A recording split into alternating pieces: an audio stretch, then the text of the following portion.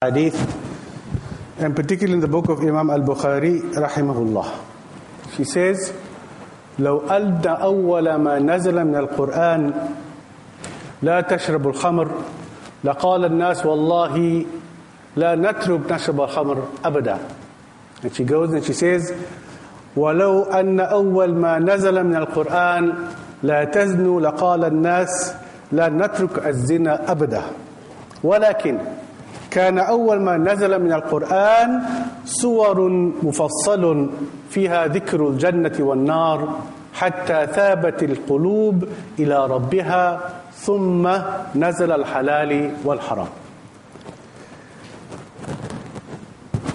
We find that in the Nabi sallallahu alaihi wasallam tells us in a hadith أن الإيمان لا يخلق في جوف أحدكم كما يخلق الثوب فاسألوا الله تعالى أن يجدد الإيمان في قلوبكم. The Nabi sallallahu alaihi wasallam says that Iman wears off, it diminishes, it decreases in the heart of every Muslim like a piece of cloth or like a thobe or like a dress wears off and wears old, so does Iman. Nabi sallallahu alaihi wasallam says, فَاسْأَلُوا اللَّهَ تَعَالَى أَنْ يُجَدِّدَ الْإِيمَانِ فِي قُلُوبِكُم. So Allah subhanahu wa ta'ala says, ask Allah subhanahu wa ta'ala to renew your faith in your hearts. And I know that this is a continuous struggle. This is a daily, lifelong struggle. Every Muslim, every sincere Muslim struggles with his Iman, tries to keep it at a particular level. Sometimes it goes under the level and sometimes it goes over the level. But the question of how to improve our Iman is a question that we need to answer. Nabi sallallahu alaihi wasallam, of course, gave us a very short answer. He says, جَدِّدُوا إِيمَانَكُمْ بِلَا إِلَهَ إِلَّا اللَّهِ. Renew your faith in Allah subhanahu wa ta'ala by constantly having the words of La ilaha illallah on your tongue. So the words La ilaha illallah, of course, La ilaha, if we only knew the meaning, my brothers and sisters, and the importance of La ilaha, it is the foundation of our faith. It is the foundation of taqwa. It is the foundation of our belief. And it's very important. So every one of us, male and female, wants to have a strong Iman. Because we realize that it's only the Iman that keeps us away from that which Allah subhanahu wa ta'ala is displeased with. And Iman is that which makes you feel good. If you have a strong Iman, it makes you feel good. Makes you feel nice. It makes you feel close to Allah subhanahu wa ta'ala. And in what I read, what Aisha said, the statement of Aisha gives us a clue as to how to deal with the illness of the absence of Iman in the hearts. What did Aisha say? Aisha said, لو أن أول ما نزل من القرآن لا تشرب الخمر لقال الناس والله لا نترك الخمر أبدا. Aisha said, if the first verses that were revealed in the Quran was do not drink wine, the people would have said, we will never leave the drinking of wine. And she goes further and she says, وَلَوْ أَنَّ أَوَّلْ مَا نَزَلَ مِنَ الْقُرْآنِ لَا تَزْنُوا. And if the first verses of the Holy Quran had told the young nascent Muslim community in Makkah not to commit adultery, the people would have said, Wallahi, we will never leave the commission of adultery. وَلَكِنْ, but she says, كَانَ أَوَّلْ مَا نَزَلَ مِنَ الْقُرْآنِ سُوَرٌ مُفَصَّلٌ. The first verses that was revealed of the Holy Quran were the short surahs. You know the end of the Quran, whole of surah, Juz Amma, for example, all the short surah was revealed in Makkah. فِيهَا ذِكْرُ الْجَنَّةِ وَالنَّارِ. And what is mentioned in those short surahs? What did Allah subhanahu wa ta'ala concentrate on? The mention of Jannah and Jahannam. The mention of Jannah and Nar. حَتَّى ثَابَتِ الْقُلُوبِ إِلَى رَبِّهَا. Until the hearts of the new Muslims became strong and firm and returned to Allah subhanahu wa ta'ala. ثُمَّ نَزَلَ الْحَرَامِ وَالْحَلَالِ. And then afterwards Allah subhanahu wa ta'ala revealed the verses on that which is halal and that which is haram. So Aisha radiallahu ta'ala anha explains to us that it is because of the weakness of the Emaan of the early Muslims that Allah subhanahu wa ta'ala concentrated on reminding them of Jannah and Jahannam.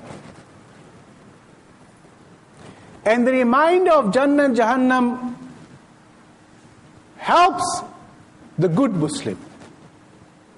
Allah subhanahu wa ta'ala says in the Quran, فَذَكِّرْ فَإِنَّ الذِّكْرَ تَنْفَعُ الْمُؤْمِنِينَ. Allah says, and remind the Muslims.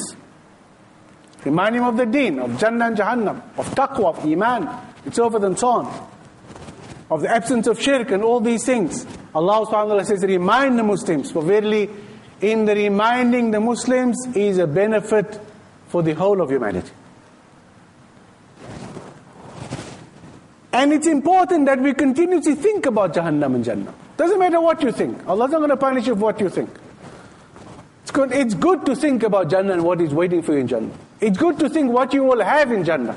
It's good to think what you will wish for in Jannah. Even if the things that you wish for in Jannah was not to be found in the time of Muhammad sallallahu alaihi wasallam. We know that everything that a Muslim, a mu'min who reaches Jannah, everything that he thinks of will appear in front of him, even before he asks for it. So the constant thinking of Jannah and Jahannam improves the Emaan of a Muslim. And why do we need to be reminded? Because we live in the dunya, we're surrounded by the dunya. And because we are surrounded by the dunya, we need to be reminded of the akhirah. And Jannah and Jahannam is part of is the akhirah. And if we want to be reminded of Jannah and Jahannam, we have to look at the Quran and Sunnah of Muhammad sallallahu alayhi wa sallam, hatta thabit al-qulub ila rabbiha. And Sayyidah Aisha says, and I repeat, we must do this until the hearts return to Allah subhanahu wa ta'ala. The response of the Sahaba alayhi salatu wasalam to the instructions and injunctions of the Quran was swift and positive. If we look, for example, when wine was declared haram, and wine was only declared haram, as we know, in Medina, not in Makkah. For 13 years in Makkah, it was fine. There was no prohibition. Umar ibn al-Khattab radiallahu ta'ala was the one that continuously insisted to the Prophet sallallahu alaihi wasallam, when is Allah going to make clear the stance of Islam on wine? Every time a verse of wine was revealed, for example, when the first verse was revealed to the Nabi sallallahu alaihi wasallam, لا تقربوا الصلاة وأنتم سكارى, do not approach the salah when you are drunk, when you're in a state of drunkenness. Umar said, when is Allah going to really make it clear what is the position of wine? Then Allah revealed the verse again, فِيهِمَا إِثْمٌ كَبِيرٌ وَمَنَافِعُ لِلنَّاسِ وَإِثْمُهُمَا أَكْبَرُ مِنْ نَفْعِهِمَا. Allah then revealed the verse where Allah says, فِيهِمَا إِثْمٌ كَبِيرٌ. In gambling and wine there is good and bad, but the evil outweighs the bad. That was the second verse. Third verse, of course, was that Allah subhanahu wa ta'ala completely made wine haram. Umar was very happy. And one day Sahaba saw Umar, he was laughing and then crying. And they asked him, why are you laughing and then crying? He said, I'm laughing because in the time of Jahiliyyah, I went on a journey.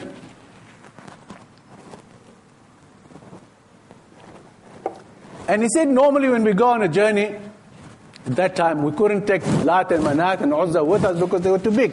So we had to have small gods. We used to have small idols.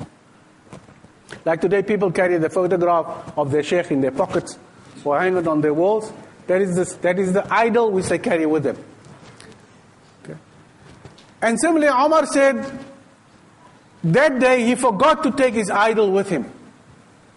So when his time for prayer came, when he wanted now to pray to his God in the desert, he discovered that he forgot his idol in Makkah. So what he did was, he had some dates with him. So he said he fashioned the dates into an idol. He took the date and fashioned it into an idol. And he worshipped this idol made of dates. And then he said what he did was, when he was finished worshipping the date idol, he ate the idol. Because it was dates. And he said when he thinks about that, he laughs. When he thinks how stupid he was and how silly he was, he laughed. I want you to remember that Omar was one of the most intelligent people who lived in Makkah at the time. He was of the few people, less than 20 people who could read and write. Omar was one of them. Omar was not only very intelligent, he was a great warrior. So Emaan doesn't depend on your intelligence. Not to commit shirk has got nothing to do with your intelligence. The most intelligent people worship sheikhs and peers and graves.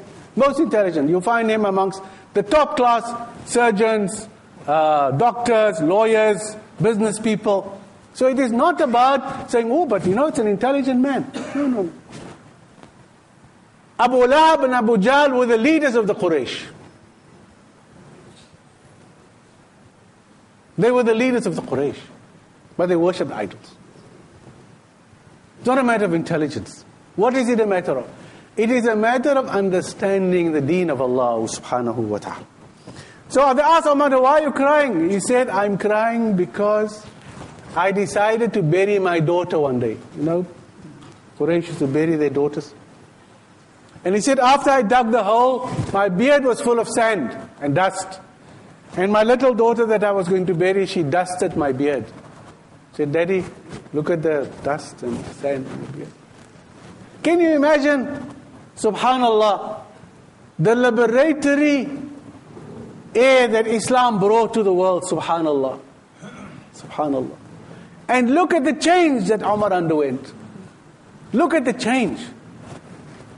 From a man who loved to imbibe liquor, who buried his daughter alive, who worshipped idols, who wanted to kill the Nabi sallallahu alaihi wasallam, he turned into a man whom Allah promised Jannah on the dunya.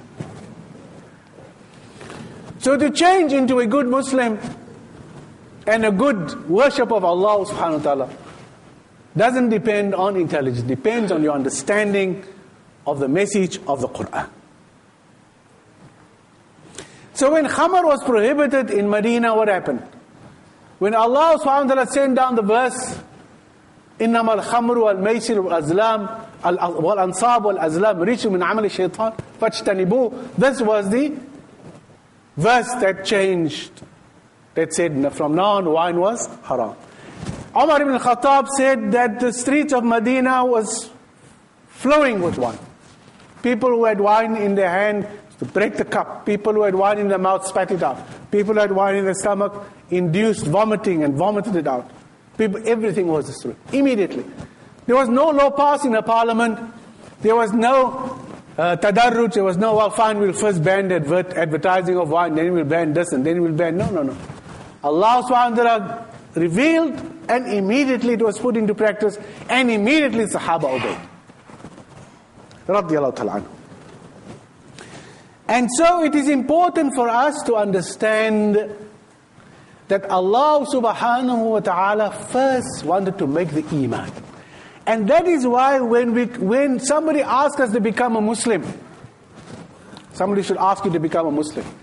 You can't give the person a long lecture about, brother or sister, you must now be careful, you must fast in the month, you must first consider, you must pray 5 times a day, you must fast in the month of Ramadan, and so forth and so on. No.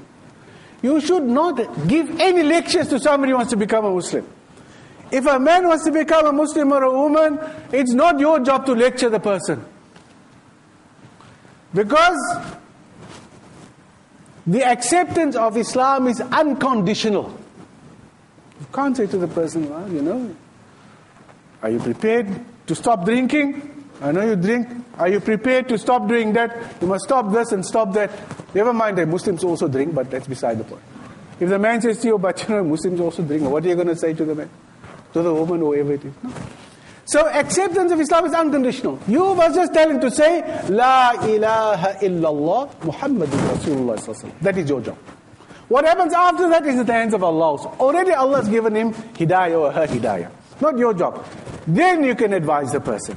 You can't first say to him, you must first circumcise. What nonsense. What nonsense. That's not your job. Got nothing to do with you. Allah subhanahu wa ta'ala, He is the one who gives guidance. Allah subhanahu wa ta'ala the law only becomes law upon him once he says La ilaha illallah. Before that, he doesn't have to listen to you. Only once he says his kalima, then you can sit him down and say, now brother or sister, now you have to do this. And if he doesn't want to do it, that also is up to him. But your job is, today we say, well, we must have classes for converts first. First, the convert must go to a class for 3 months. And if the convert dies, before he says his kalima, then where will you be by Allah subhanahu wa ta'ala? Imagine somebody comes in and says, I want to accept Islam. And you say, brother, come back tomorrow. I've got the book at home. I must tell you, must give you this book. I must take you to my sheikh. I must take you to my... No. Because that person may die the next minute. Then who's responsible for that person dying as a kafir? So it's very important. So Allah subhanahu wa ta'ala, the revelation of the Quran is a revelation which first wanted to plant the seed of Tawheed in the hearts of the Sahaba alayhim as-salatu was-salam. And that's why the word qalb is so important. Qalb. Allah subhanahu wa ta'ala says that it is the qalb, the heart of a person that will reveal the state of his iman in front of Allah subhanahu wa ta'ala. And the word taqallub comes from the word qalb. And it means change. It means that the heart is something which changes very quickly, very easily. And it's important for us to keep a rein on the heart. If we do not keep a rein on the heart will run away with us. Some people say, well, it can be the mind. But that is so. And the Nabi sallallahu alaihi wasallam, his dua was always to Allah subhanahu wa ta'ala, most famous dua, Ya muqallib al-qulub. O mover of the hearts. O he who guides the hearts. Wal absar, thabbit qulubana ala dinik. O Allah subhanahu wa ta'ala, mover of the hearts, make our hearts firm on your deen. So my dear brothers and sisters, if we say that the remembrance and the reminding of ourselves of Jannah and Jahannam strengthens the Emaan, then let us compare 4 areas of this dunya and the akhirah. Let's do a comparison in terms of time. And then do a comparison in terms of the quantity of what we have in the dunya and the quantity of what we'll have in the akhirah. And let us look at the quality of what we have in the dunya and the quality of what we'll have in the akhirah. And also the purity of what Allah subhanahu wa ta'ala will give us in the akhirah. The first question we ask ourselves when we make a comparison between this world and the hereafter.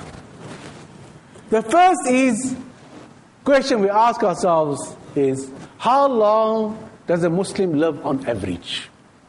60 years? Well, they say 60 is the new 50. Be that as it may. Maybe we live for 70 years, maybe 80 years. Hardly do people live until 100. So we may say on average, a person lives in the dunya for 100 or less years. If you live over 100, mashallah. But on average, we live under 100 years. In the akhirah, how long will we live in the akhirah? 100 years? When 100 years comes, we'll still be alive in the akhirah. 1,000 years come, we'll still be alive. 1,000,000 years come, we'll still be alive. 1,000,000,000 years come, we'll still be alive. Why? Because we were created for the akhirah. We were created for the akhirah, and the akhirah is eternal. We don't death in the akhirah.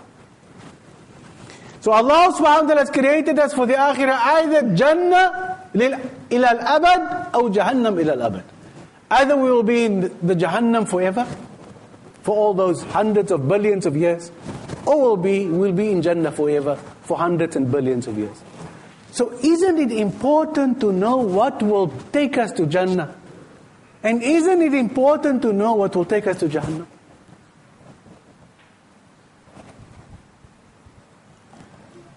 If we have to make a ratio between Jannah and Jahannam, if we have to do a ratio, what do you do when you do a ratio? You divide the one number into the other one. If we divide eternity into 100, which is our average span of life on the earth, what do we get?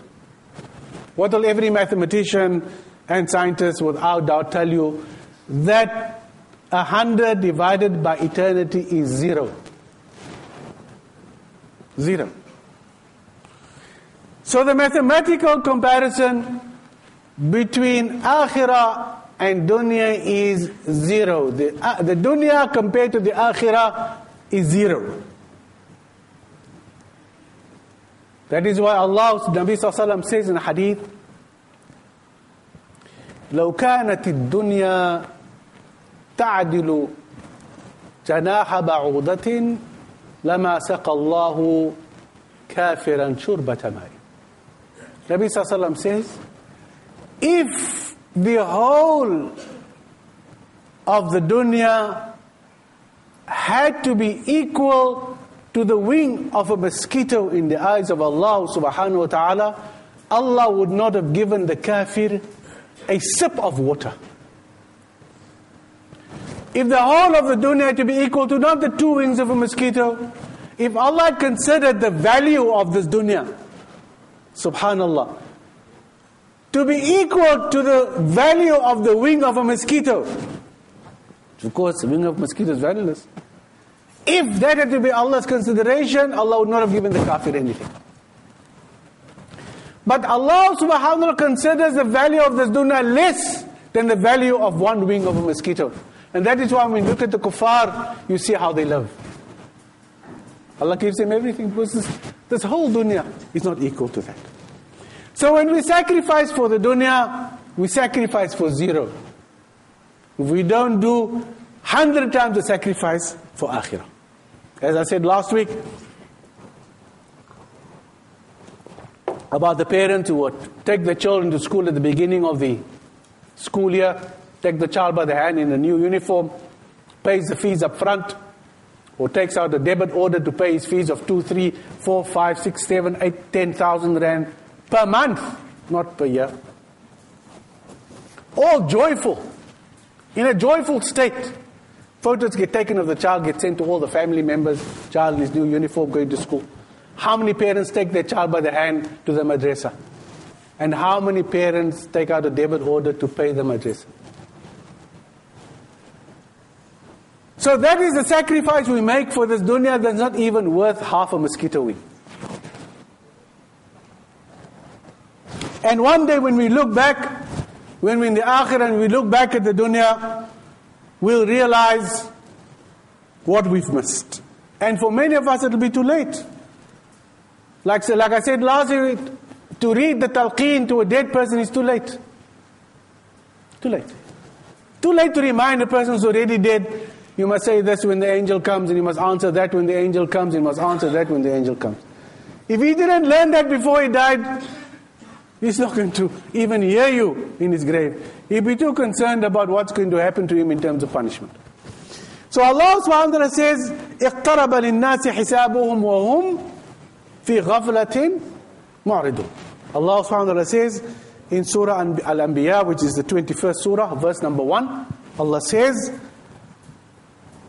The reckoning of man is near. Not of you, man. The reckoning of every man is... We just don't know how near our personal reckoning is with Allah subhanahu wa ta'ala. وَهُمْ فِي غَفْلَةٍ مُعْرِضُونَ. Allah subhanahu wa ta'ala says, but we are heedless. We are heedless about the akhirah. We are heedless about preparation. We are heedless about thinking, what are we going to say to Allah subhanahu wa ta'ala when He asks us this question and that question. We are just rushing headlong into the dunya. The more we have, the more we want.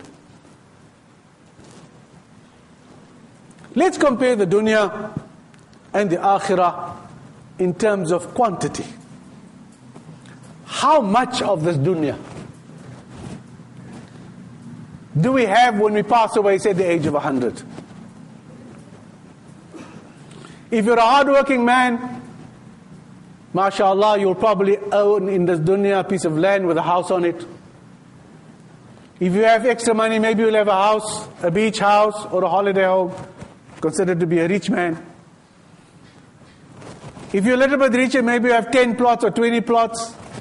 Maybe you'll own a building in Adley Street, and so forth and so on. How many people own a neighborhood in Cape Town? How many people do you know that owns a whole township in Cape Town? I don't think anybody knows anybody. How many people do you know owns maybe a quarter of London? Nobody. Not even the richest man. Not even Bill Gates. Who owns a city? How many people own a city? I don't know of anybody. I've never heard of anybody owning... Well, there are people who own islands. Yeah, there are people. But people who own a whole city, no. So the extent of our ownership of this dunya is very limited. No matter how rich we are. What about the akhirah? What about ownership of the akhirah?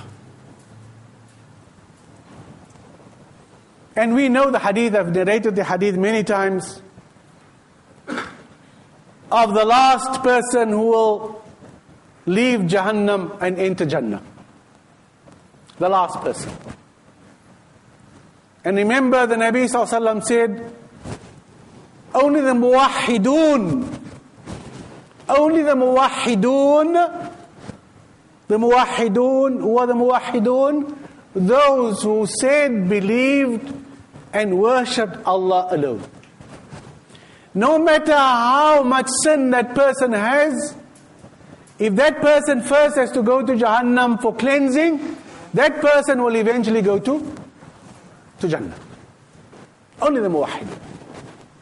Those people amongst the Muslims who committed shirk will remain in Jahannam forever. Even though they may have said, La ilaha illallah. That is why the greatest fight of Muhammad sallallahu alaihi wasallam was against shirk. 13 years in Makkah, he preached nothing else except not to ascribe a partner to Allah in any shape or form, and not to commit shirk in any shape or form. So this man who will leave Jahannam the last is the man who has the most sins of all the Muslims in the whole of the world, from Adam until Muhammad sallallahu alaihi wasallam. So he comes out of Jahannam after a while, and he eventually reaches the gate of Jannah, and he says to Allah, Ya Allah. And when he reaches the gate of Jannah, he hears the sounds inside Jannah. He hears people laughing. He hears people enjoying themselves. And he says, Ya Rab, oh my Lord. And you can feel the enjoyment that people have just by listening. And he says, Ya Allah, just the last wish I want, please let me go into Jannah. So Allah says, fine, go into Jannah. So he goes into Jannah and he comes out again, and Allah subhanahu wa ta'ala says to him, why are you coming out? He says, Al-Jannatu mal'a. Jannah is full. No place. After all, I'm the last man, last in the queue. Allah subhanahu wa ta'ala says, no. Go back, there are places inside. He goes in, he comes out again, he says, Ya Rab, it's full. Allah subhanahu wa ta'ala, Nabi sallallahu alayhi wa sallam says in this hadith in Bukhari, Allah subhanahu wa ta'ala says to the man, Ya Abdi, oh my servant, what will you say if I tell you that the Jannah I've prepared for you is equal to the size of the dunya and what it contains? Does anybody know the size of the dunya? What is the size of the dunya? Of this earth in which we live. What do you think is the size? 510,072,000 square kilometers. 510, you say, wow, that's a lot of kilometers. 510 million. So Allah subhanahu wa ta'ala is saying to this man, this is the worst man, the last man who comes out of Jahannam. His Jannah will be equal to 510,072,000 square kilometers.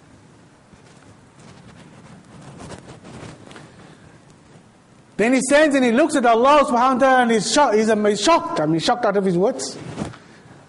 Then Allah subhanahu wa ta'ala says, I will multiply it for you by 1. Twice the size. Then Allah says by 2, by 3, by 4, by 5. So when Allah comes to fight, he says, Ya Rabb, Raditu, Ya Rabb, Raditu. He was so ashamed. He said, Ya Allah, I'm such a bad person. I was such a bad person in the dunya. Ya Allah wants to give me, my part of Jannah will be equal to 5 times 500 million square kilometers. SubhanAllah. You know, when I read this, I said to myself, wow, is Jannah so big? I mean, it must be big. And I went on the internet and I Googled the size of the biggest star that's in our universe. So you know what? Google can't give you the size of the biggest star. What Google gave me was that there is a star in the universe that sheds of its weight 250 million times the size of the dunya every day.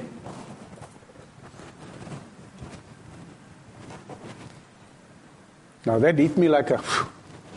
I mean, that's one star. One star in the universe sheds of its weight every day 250 million times the size of this earth. So when Allah subhanahu wa ta'ala promises man 5 times the size of the dunya, in Allah's universe, in Allah's Jannah, it's nothing. And then Allah subhanahu wa ta'ala said to him, finally, my dear slave, I actually prepared for you, your Jannah is equal to 10 times the size of the dunya, not 5 times. Of course, he just dropped his head and he shook it. And Allah subhanahu wa ta'ala said to him, now that I've given you, now that you know the size, can you imagine the size of just another ordinary Muslim who wasn't as bad as him? How big his Jannah will be. So it is important to remind ourselves of these things to strengthen the Emaan. So then Allah said to him, oh my slave, Ya Abdi, Tamanna, wish whatever you want to wish for. Come now, you've got the dunya now. I mean, you've got your size of your Jannah that you're going to be in for the rest of your life, forever. Wish. Hatta idha inqata'a al-amani. Nabi Sallallahu Alaihi Wasallam said, and he wished until he couldn't wish anymore. He asked for the Ferrari, I suppose, and the whatever, whatever people ask for. I don't know what we'll ask for in the Jannah. I don't know. So Allah subhanahu wa ta'ala said to him, have you done? Have you asked whatever you want? MashaAllah. To fill up your big Jannah, MashaAllah, that I've given you. He says, yes, Allah subhanahu wa ta'ala said to him, now on top of all that, I will give you that which will satisfy your heart and please your eyes. After I've given you all the physical, material things, sometimes you have all the physical and material things, but you don't have tranquility of heart. We know that. That's why we have people called psychologists and psychiatrists who make millions and millions. Sorry, maybe they don't make millions, but they make lots of money. And they do it because people don't have this kind of tranquility. So Allah subhanahu wa ta'ala says the cherry on the cake for every person is to have that absolute tranquility. Finally peace. So he goes into Jannah and he thinks to himself, wow, I'm the king. I am the man. I have got the biggest gift which Allah subhanahu wa ta'ala could have given to anybody. 10 times the size of the dunya. He's oblivious of the fact that there were other Muslims better than him. Imagine what they will get, subhanallah. And Nabi Musa once asked Allah, he said, Ya Rab, what will be the Jannah of the person who's the best? That will be Muhammad sallallahu alaihi wasallam. What will be then, if this is the Jannah of that man, what will be the Jannah of the greatest whom Allah subhanahu wa ta'ala has created? And Allah subhanahu wa ta'ala said to Musa, those people, probably the Anbiya, the Shuhada, the Salihun, good people. أُولَٰئِكَ الَّذِينَ غَرَسْتُ كَرَامَتَهُمْ بِيَدِي فِيهَا فَلَا عَيْنٌ رَأَتْ وَلَا أُذُنٌ سَمِعَتْ وَلَا خَطَرْ عَلَى قَلْبِ بَشَرٍ. Allah says, those good people, the best people, I have planted their honor with my own hand. Look at Allah put. Allah says, I have planted their honor with my own hand. And in their Jannah will be that which no eye has seen, no ear has heard, no anybody has wished for. Subhanallah. ثُمَّ خَتَمْتُ عَلَيْهَا. Allah subhanahu wa ta'ala says, and then I have completed it and sealed it. And it will be for them a surprise on the day of Qiyamah. So that is the quantity, or rather, the quantity of what we'll get in the Akhirah compared to the quantity which we have on the dunya. And that's why the Nabi sallallahu alaihi wasallam said, لَا مَوْضِعِ صَوْتٍ فِي الْجَنَّةِ خَيْرٌ مِنَ الدُّنْيَا وَمَا فِيهَا. To have a piece of real estate in the Jannah equal to the length and breadth of a whip is better than the world and what it contains. And what about the Jahannam? Nabi sallallahu alaihi wasallam said that the person with the least amount of punishment in Jahannam will be a person who will have a small piece of coal put under one of his feet that will make his brains boil. That will be the ahwan al-adab fi Jahannam. That will be the least punishment. And he said that punishment will be for the uncle of Muhammad sallallahu alaihi wasallam, Abu Talib.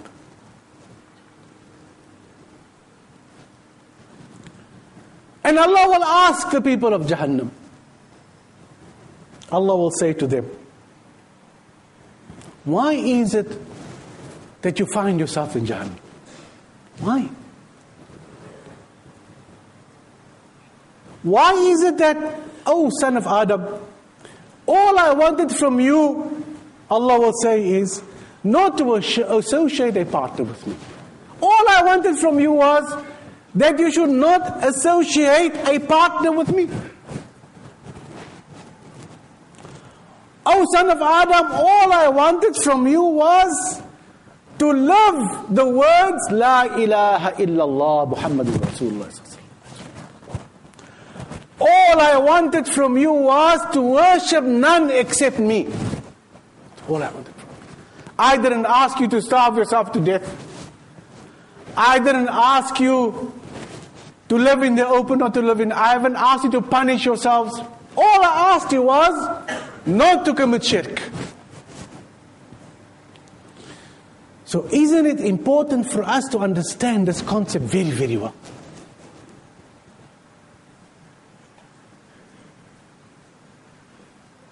What do we do today? Today, we fraternize with the people who give Allah a son and a mother. We elevate them above those who say La ilaha illallah.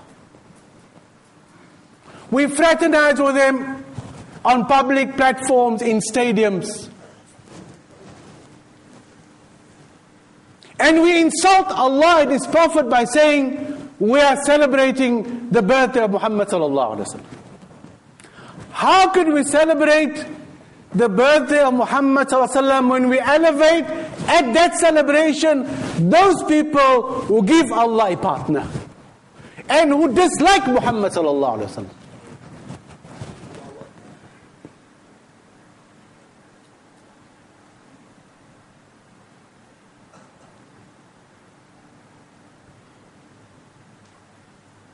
What has become of us? That we elevate the kuffar above the Muslims. There's somebody wrote a letter to the paper to say that, why weren't the leaders of the Muslim parties invited? Why were only the kuffar and the leaders of the parties of the kuffar invited? Why were only political leaders invited and not religious leaders? Why were they invited in the first place? Why do we have the celebration in the first place when the Nabi ﷺ warned us, do not elevate me like the kuffar, the Christians elevated Isa alayhi salatu wasalam. Because they elevated Isa alayhi salatu wasalam to the point where they declared him to be not only the Son of God, but God himself, wa ma'adallah. And we elevate them.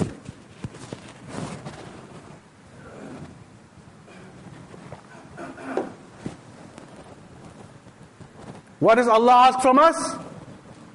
يَعْبُدُونَ لِي لَا يُشْرِكُونَ بِي شَيْئًا.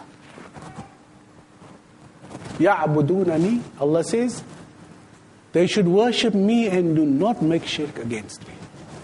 That is what's required. That is what's required. But what do? We look for all kinds of funny things. And we create things, new things, that has no precedent in Islam, and we say this is part of Islam. And the worst part of this is these people are so-called ulama, huffaz. But this is all prophesied by the Nabi sallallahu alaihi wasallam. They will have the Quran on their tongues and nifaq in their hearts. Why? Because the intention is to please the people and not to please Allah. The intention is to play politics with the deen of Allah subhanahu wa ta'ala.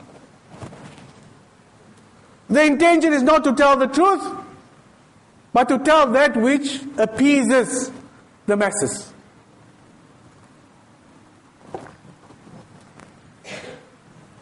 The Nabi sallallahu alaihi wasallam said to his uncle, Abu Talib, when Abu Talib said to him, "O Muhammad sallallahu alaihi wasallam, I grew up in the shirk and this worshipping of idols. I'm not going to leave this.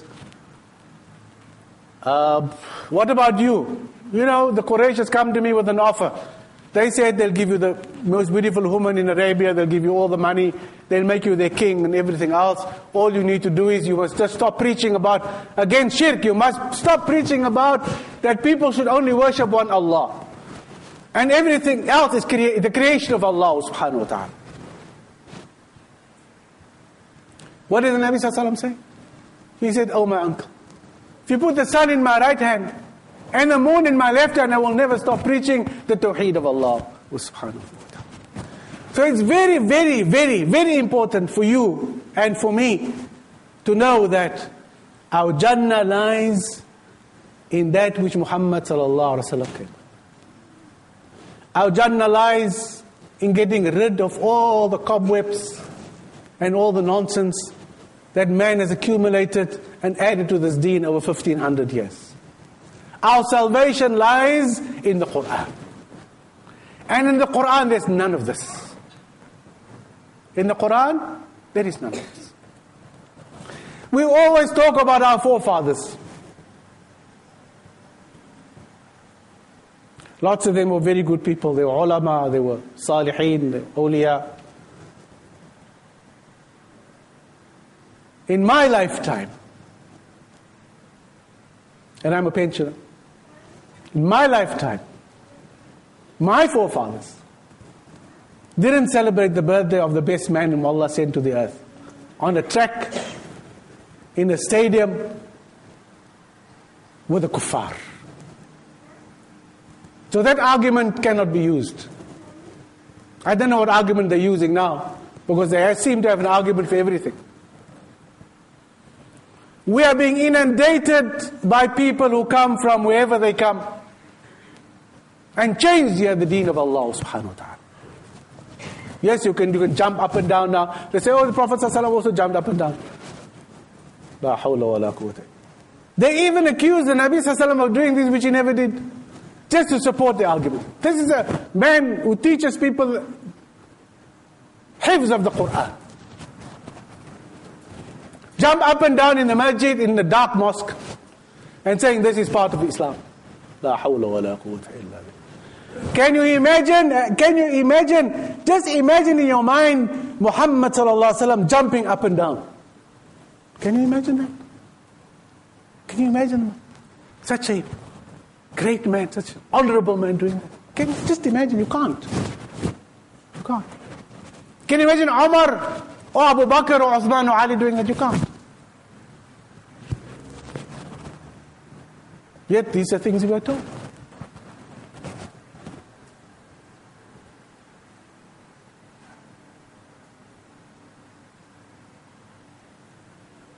So it is important for you and for me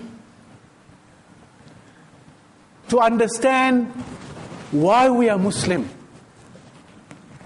and what is Islam. Islam is to worship Allah alone. Islam is to put salawat on Muhammad sallallahu alaihi wasallam 24/7. In every salah, in every dua, in every waking moment, when we say the kalima, automatically we put salawat on Muhammad.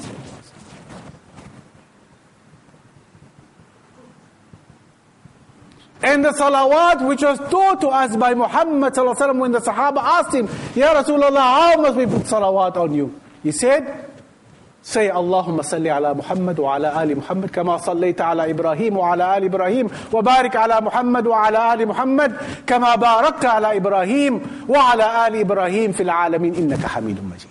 In Bukhari. That's in Bukhari. All the rest that we do, that is all man-made. Whatever books and kitabs written by man, all man-made. Muhammad's instruction was, you want to put salawat on me, as Allah subhanahu wa ta'ala says, Inna Allah wa malaikatahu yusalluna ala nabi, ya ayyuha alladhina amanu sallu alayhi wa sallim. Don't let people tell you, oh, that means this and that. Doesn't mean, it only means what has been told to us by Muhammad alayhi salatu wasalam. Not what my father said or what I said. No. What Muhammad sallallahu alaihi wasallam told us. So it's important, my dear brothers and sisters, if we want to reach the akhirah in the Jannah, that we purify our faith in Allah subhanahu wa ta'ala and get rid of all the accumulation. Because remember, you're going to be asked by Allah. Allah say, you know, I sent you the best prophet. I sent you the best book. And what did you do? This is what you did. And what will we say? What will we say? We will say, رَبَّنَا إِنَّا أَطَعْنَا سَادَتَنَا وَكُبَرَاءَنَا فَأَضَلُّنَا السَّبِيلَ. What will we say to Allah? Allah says in the Quran, we will say, رَبَّنَا, O our Lord, we followed our sheikhs, our imams, our maulanas, and our leaders. فَأَضَلُّنَا السَّبِيلَ. And they misled us. رَبَّنَا آتِهِمْ ضَعْفَيْنِ مِنَ الْعَذَابِ وَالْعَنْهُمْ لَعْنًا كَبِيرًا. And we say, oh Allah, give them a double punishment and curse them with a mighty curse. So who will mislead us? That is why in Islam, we don't have clergy. Every man must find the truth for himself. We're not like the Catholics and like the Protestants and the Methodists and all that. No. Every Muslim has the responsibility of knowing his deen, knowing his tawheed, knowing what will take him to Jannah. Very important. And for me and for those of us who speak is to guide ourselves and you to Jannah. What else is there to guide to? What is the end of all this? The end of all this to go to Jannah. And if we do all this nonsense and we're not going to go to Jannah, what's the point? So may Allah subhanahu wa ta'ala bless you. May Allah subhanahu wa ta'ala make us of the muttaqoon. May Allah subhanahu wa ta'ala make us of the people of Jannah. رَبَّنَا آتِنَا فِي الدُّنْيَا حَسَنَةً وَفِي الْآخِرَةِ حَسَنَةً وَقِنَا عَذَابَ النَّارِ. والله تعالى أعلم. والسلام عليكم ورحمة الله تعالى وبركاته.